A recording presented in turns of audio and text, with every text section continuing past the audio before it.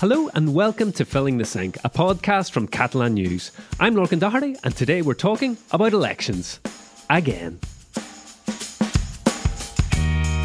Sun, sand and snap elections are the order of the day this summer. On July 23rd, Spain goes to the polls less than 2 months after local elections, in which Prime Minister Pedro Sanchez's Socialist Party took a bit of a bruising. It's all to play for, with polls showing the top two parties, the Socialists and the People's Party, neck and neck. For the first time since Franco and the return of democracy, a far-right party, in the form of Vox, could form part of a coalition government. On the left, Sumar hoped to continue where Podemos left off as the junior party in a coalition with the Socialists. And after a term where Spain's minority government relied on votes from the likes of Esquerra to govern, pro-independence parties in Catalonia will be hoping to maximise their representation and influence over the next 4 years. Guifré Jordan is here with me. Hi, Guifré. Hi, Lorcan. Here we go again. Yes, election again. Wow. It seems like only 2 months we were here sitting chatting about the local elections. Yeah, because it was. Exactly, it was. Yeah. Insane. But why not in the middle of a summer with, it's nice to have something to talk about. So, the local elections are basically, the results of them is why Pedro Sanchez has called this general election, isn't it? Absolutely. So they lost some very important mayorships and some regional governments too. There was some regional election too in some regions in Spain, not in Catalonia. Anyway, the socialists are going steadily down in the polls. Local election was like a wake-up call for them, probably. And although the Spanish election should have been called for November or December, they decided better do it now before waiting for them to drop in the polls even more. Okay, so they've shifted it forward, about 6 months early. They've called this election. And as you said, it's at the end of July, which, is going to be quite weird. People going to the poll. People are normally on the beach, on holiday, out of the country. Exactly. It's unprecedented. Absolutely unprecedented. There was an election in 2016 in June, but even that, it's like July's different, isn't it? July and late July. In this case, it's late July. It's literally in the middle of the summer. It's literally August would have been even worse, probably. But 23rd of July, that's very risky. Yeah. And we'll see some impact on turnout. I'm pretty sure turnout will be lower than average. Only Spanish nationals can vote, so no vote for me this time around. No vote. You were able to vote in the local election, not in the Spanish election. It's very straightforward. If you don't have the Spanish passport, you are not going to be able to vote. You're not going to be in the list. Okay, and what are people voting for then? So it's very important for people to know that this is not a presidential election. This is a parliamentary election. What's the difference? Well, we're not voting for who the prime minister will be or the president will be, let's say. We're just voting for our MPs, for our representatives in Congress and in the Senate, the lower and upper house of the Spanish parliament. 350 seats in Congress. So it's a PR system, a proportional representation, a closed list system, it calls, which basically means that parties, for each constituency, parties have a list of candidates and you vote for that party of your choice. And, if they get 6 candidates, then it'll be the first 6 names on that list. Exactly. So you're not choosing an individual, basically, for Congress? Not in Congress. I forgot to say that it's important for our listeners to know that while we are electing our MPs, our representatives, they will be the ones in Congress to find consensus to appoint a prime minister. So in an indirect way, we are electing a prime minister.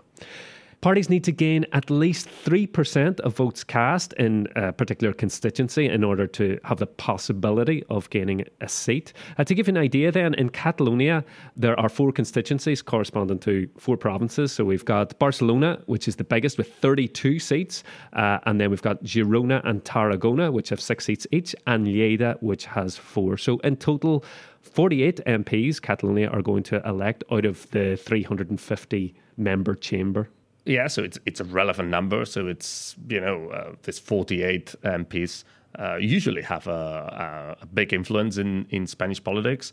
Also important to know that when a party wins in a constituency, they don't get all the seats. Like the 32 seats in Barcelona, they don't get the 100% of seats. Okay. So if they got 20% of votes, they will get more or less 20% of this 32 seats. They do some complicated maths, which is the D'Hondt method to work out how it's all divided. It's impossible to explain this in an interesting way in a podcast, so we're not going to do it. Okay, the important thing is the number of MPs elected per constituency matches the vote share, more or less. Exactly. So, who's who? I've mentioned some of the parties already. We've got the Socialists to start. Exactly, with Pedro Sánchez, the incumbent prime minister who wants to be re-elected. So socialists by name, not exactly socialist by nature, but on the left of the spectrum. Yeah, they are social democrats, we can say. So they are not hoping to have a majority. They're not going to get an absolute majority, but what they want is to have enough seats to reach some deals with other left-wing parties and stay in power. They're currently in government with another party to the left of them, Unidas Podemos. This time round, the equivalent party, if you like, which is a coalition of lots of smaller parties, is called Sumar. Exactly. So they'll be hoping to see the same success that they had in the last election in terms of maybe entering government again. Exactly. Some of our listeners might have heard about Pablo Iglesias, the candidate of Unidas Podemos 4 years ago. Now it's Yolanda Díaz. She's like the main candidate of this kind of anti-austerity, far-left coalition, Sumar, let's say. And yeah, they hope to be the junior partner of the socialists. Yeah, we'll talk later about the polls. It's not that clear, but we'll see. The other person who's hoping to end up as prime minister is Feijóo from the People's Party. Yeah, Alberto Núñez Feijóo may have a chance to be prime minister. 4 years ago, we had Pablo Casado. Remember, the People's Party is like the typical conservative party that's like the mainstream right-wing party, basically. In terms of Catalonia, we haven't talked much about Catalonia for the left, but right-wing parties, especially the People's Party, they are hardliners against independence. Not that the socialists and some are pro-independence either, but they've got a milder stance against. The People's Party has like a very hardliner stance. One of the big stories could be Vox. This is far-right party. They've done well in local elections, in regional elections, and they came third in the Spanish general elections last time around, but they've never entered into government in Spain. That could change. Exactly. They've got the same face as the front runner, Santiago Abascal, and they hope to stay in third place, and they also hope to have enough seats to garner a majority as a junior partner with the People's Party. So those four parties that we mentioned are going to end up as the top four parties across Spain. There are parties that are only standing in Catalonia, for example, which, you know, will take a significant amount of seats here. Pro-independence parties, Esquerra Republicana, Junts, and CUP. CUP's kind of, will they gain a seat or not? I think they had 2 last time out. So similarly, in places like the Basque Country, Galicia, you'll also get parties that, okay, they might not win that many seats on the grand scheme of things, but they, as we'll hear later, they can still play a key role. Exactly. And 2 more things. Ciudadanos, some of you might remember this party, this unionist liberal party. They are not running in this election, so they've been plummeting in all the elections. They finally said no more. Exactly. So far, they still exist, but, well, we'll see. And we also have PDeCAT. They are like very mildly pro-independence party from Catalonia. They have some seats from the 2019 election, and they still want to have some representation. Well, as I said, parties with fewer seats can play a crucial role in Congress, as witnessed in the last term. A lot has happened in the last 4 years, as Gerard and Emma have been reminiscing about. Looking back to November 2019, we didn't even know what COVID was. Yes, Spain had its first coalition government since democracy was restored, and in Catalonia there were riots over the verdict of the independence referendum trial. Oh yeah, the riots. They feel very far away now. That's true, but the day after the Spanish election was one of their peaks. Hundreds of people blocked Catalonia's main highway at the French border for 2 days. Outrage and 9 political leaders being convicted to a decade in jail for holding an independent referendum. But it all died down soon afterwards, right? Yes, their motto was Spain, sit and talk. And after some back and forth, that happened. In early February 2020, Pedro Sánchez and the then Catalan president Quim Torra met in Barcelona to tackle the independence issue. A few weeks later, the cabinets held a bilateral meeting in Madrid. Those talks in early 2020 were the outcome of a deal between the socialist and left-wing pro-independence Esquerra. Right, the socialists had struck a deal with the anti-austerity Unidas Podemos party to form a coalition government. But what actually enabled Pedro Sánchez to be sworn in again as Prime Minister were abstentions from Esquerra and the Basque pro-independence party EH Bildu. The Catalan party agreed to abstain in exchange for launching the talks. And actually, Esquerra has backed the socialists when they most badly needed it throughout this term. And then the pandemic came. It certainly did. Sánchez enforced a state of alarm on March 14, 2020, which lasted 3 months, calling a lockdown, taking over all key services in Catalonia, closing shops, schools, restaurants, museums, and other cultural venues. In October, the Catalan government brought in a curfew. Measures were reintroduced in early 2021, and then in early 2022 with Omicron. Crazy times, yes. There is a consensus the vaccine rollout went well in both Catalonia and across Spain, but also that benefit payments for temporary layoffs were chaotic. Sánchez's cabinet faced issues finding support for a new state of alarm. He managed to get it through Congress, but the Constitutional Court later said the measure had gone beyond the legal framework. Despite everything, by mid-2021 we were almost back to business as usual. And for politics here, that means the Catalonia-Spain issue. Indeed, shortly after the new Catalan government was formed under Per Aragonès, Pedro Sánchez announced pardons for the 9 jailed independence leaders.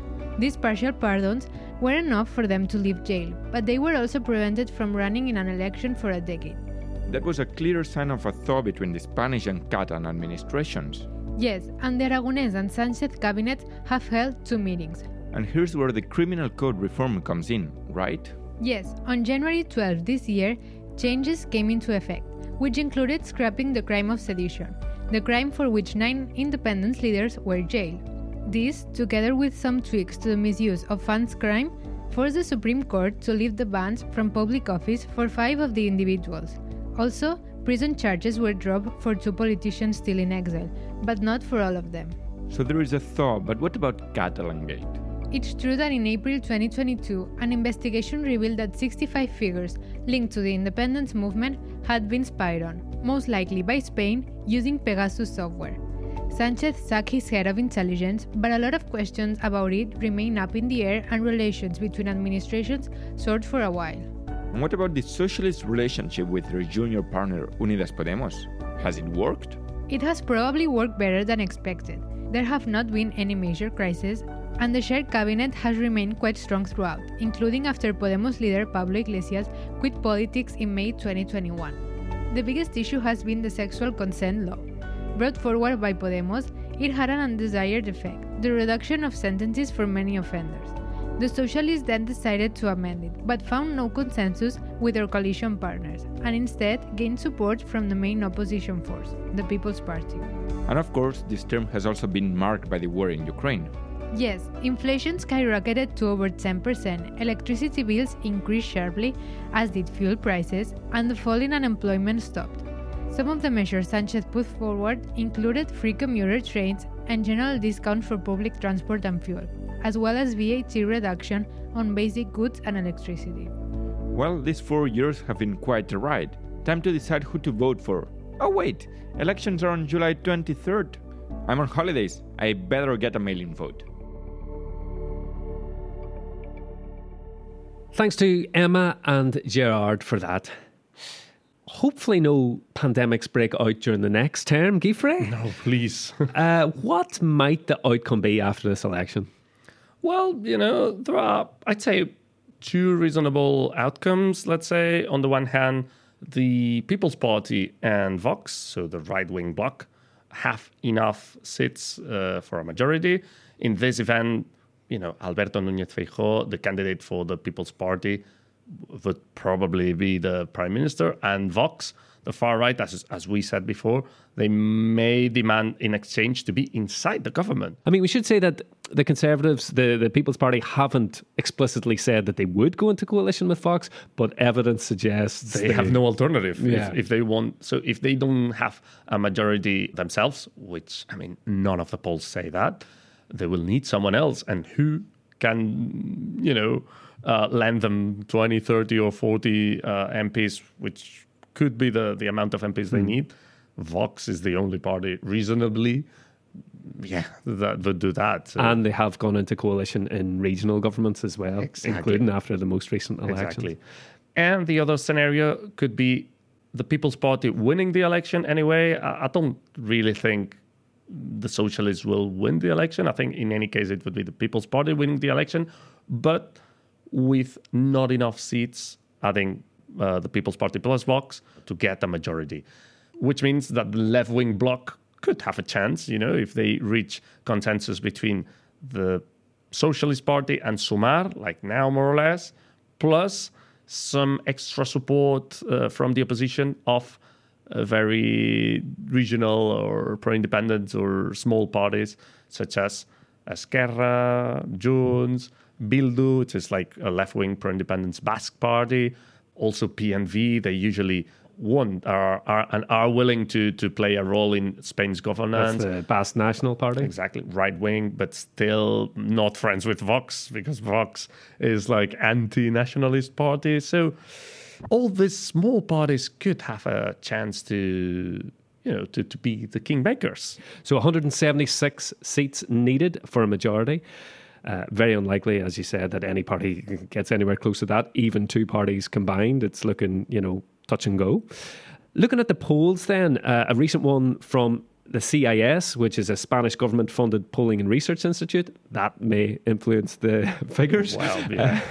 But this is a poll published on Wednesday, July the 5th, and that has the People's Party as the biggest party, with 31.4% of the vote, and the Socialists just 0.2% behind, so very tight. Absolutely. So the People's Party and Vox would not get a majority, and the Socialists and Sumar, the left-wing bloc, would not get a majority either, but they would be closer than the right-wingers. Probably the left-wing bloc would have more chances to stay in government. The CIS poll is a bit of an outlier if you look at all the polls. Most polls are showing the PP as the biggest party by a little bit more of a distance and on the verge of gaining a majority along with Vox. And actually, a lot of polls are saying that the People's Party and Vox will get a majority. So, looking at Catalonia specifically then, that same poll has the Socialists storming ahead, winning 18 to 22 seats and coming first in all four constituencies.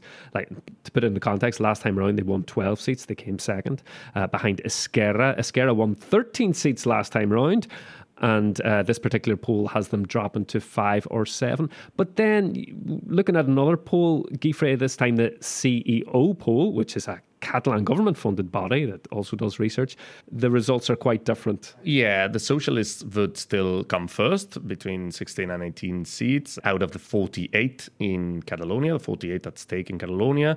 Esquerra would come second with 8 to 10, Junts third from between 7 to 9. The People's Party would go up. They got 2 in the past election. They would get 6 to 8. So quite a big jump for them in terms of absolutely. So treble or quadruple the representation here in Catalonia. Their vote share across Spain will go up. That's pretty clear. Some people will say, wow, the Socialists are winning by a landslide here in Catalonia.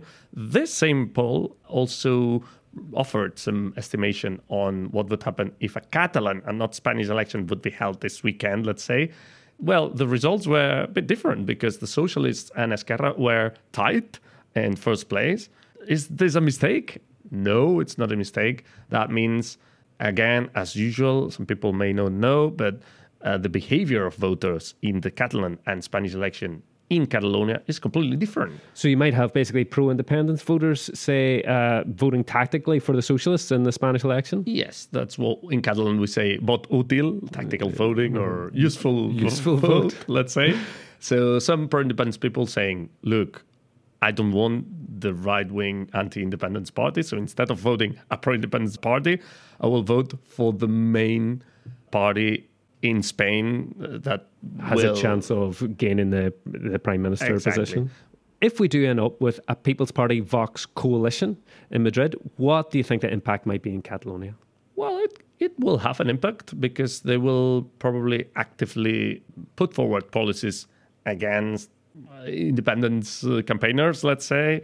For instance, they may want to further introduce Spanish in Catalan classrooms. So remember that the teaching language or the main teaching language in all schools of Catalonia is Catalan, but some people say that Spanish should have like a higher amount of hours or something like that. So the People's Party and Vox may put forward a new education law in order to grant that. Which would be complicated because obviously education is a devolved power, so the Catalan government would have their say in that as well. There would be an absolute clash, that's for sure. Some other demands of Catalonia, typical demands like seeing the train network, the commuter train network powers devolved to Catalonia. With the People's Party and Vox, this probably will not happen at all because they are not very fond of devolving any power. Another big issue that will happen if the People's Party and Vox govern is that this talks between Catalan and Spanish administrations will come to an end probably, so these talks will not happen. So, and this climate of calm that we have now in all the independence issue may end, and everything may be reignited again. And speaking of things that could happen, we've had 2 elections so far this year. Might there be a third?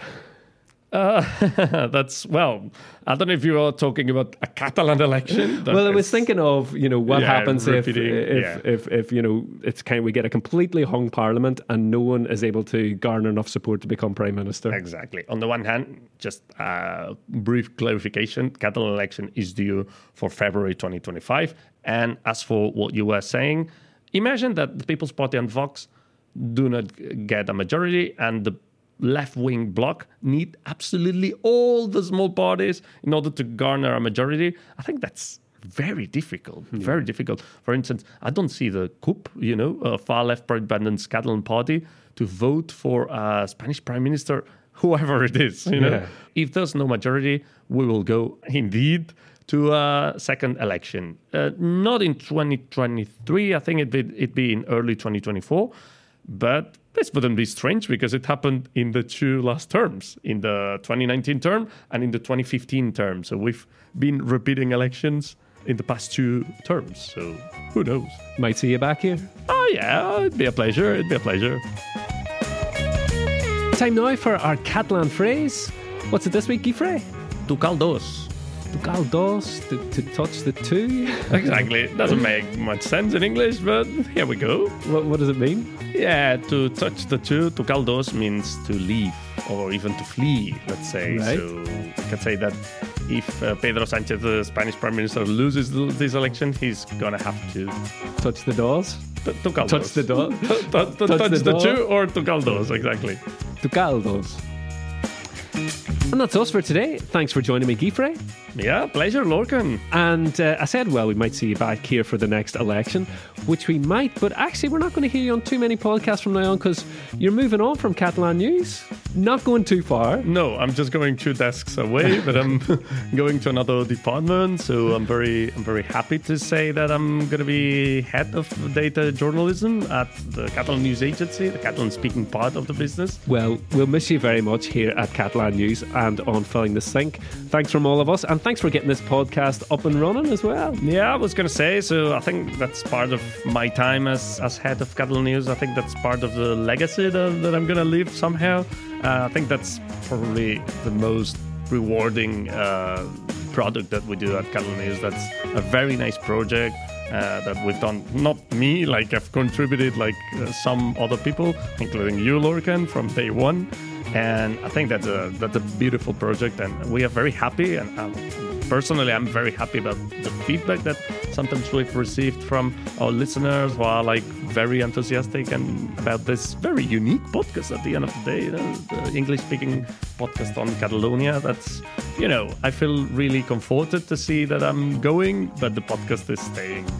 Well, I hope you keep listening. Now and then, I will. Well, thanks very much to you for listening today as well. We're back again next Saturday, as always, with another episode of Filling the Sink. Until then, from me, Lorcan Doherty, and all of us here at Catalan News, bye for now. Adeu.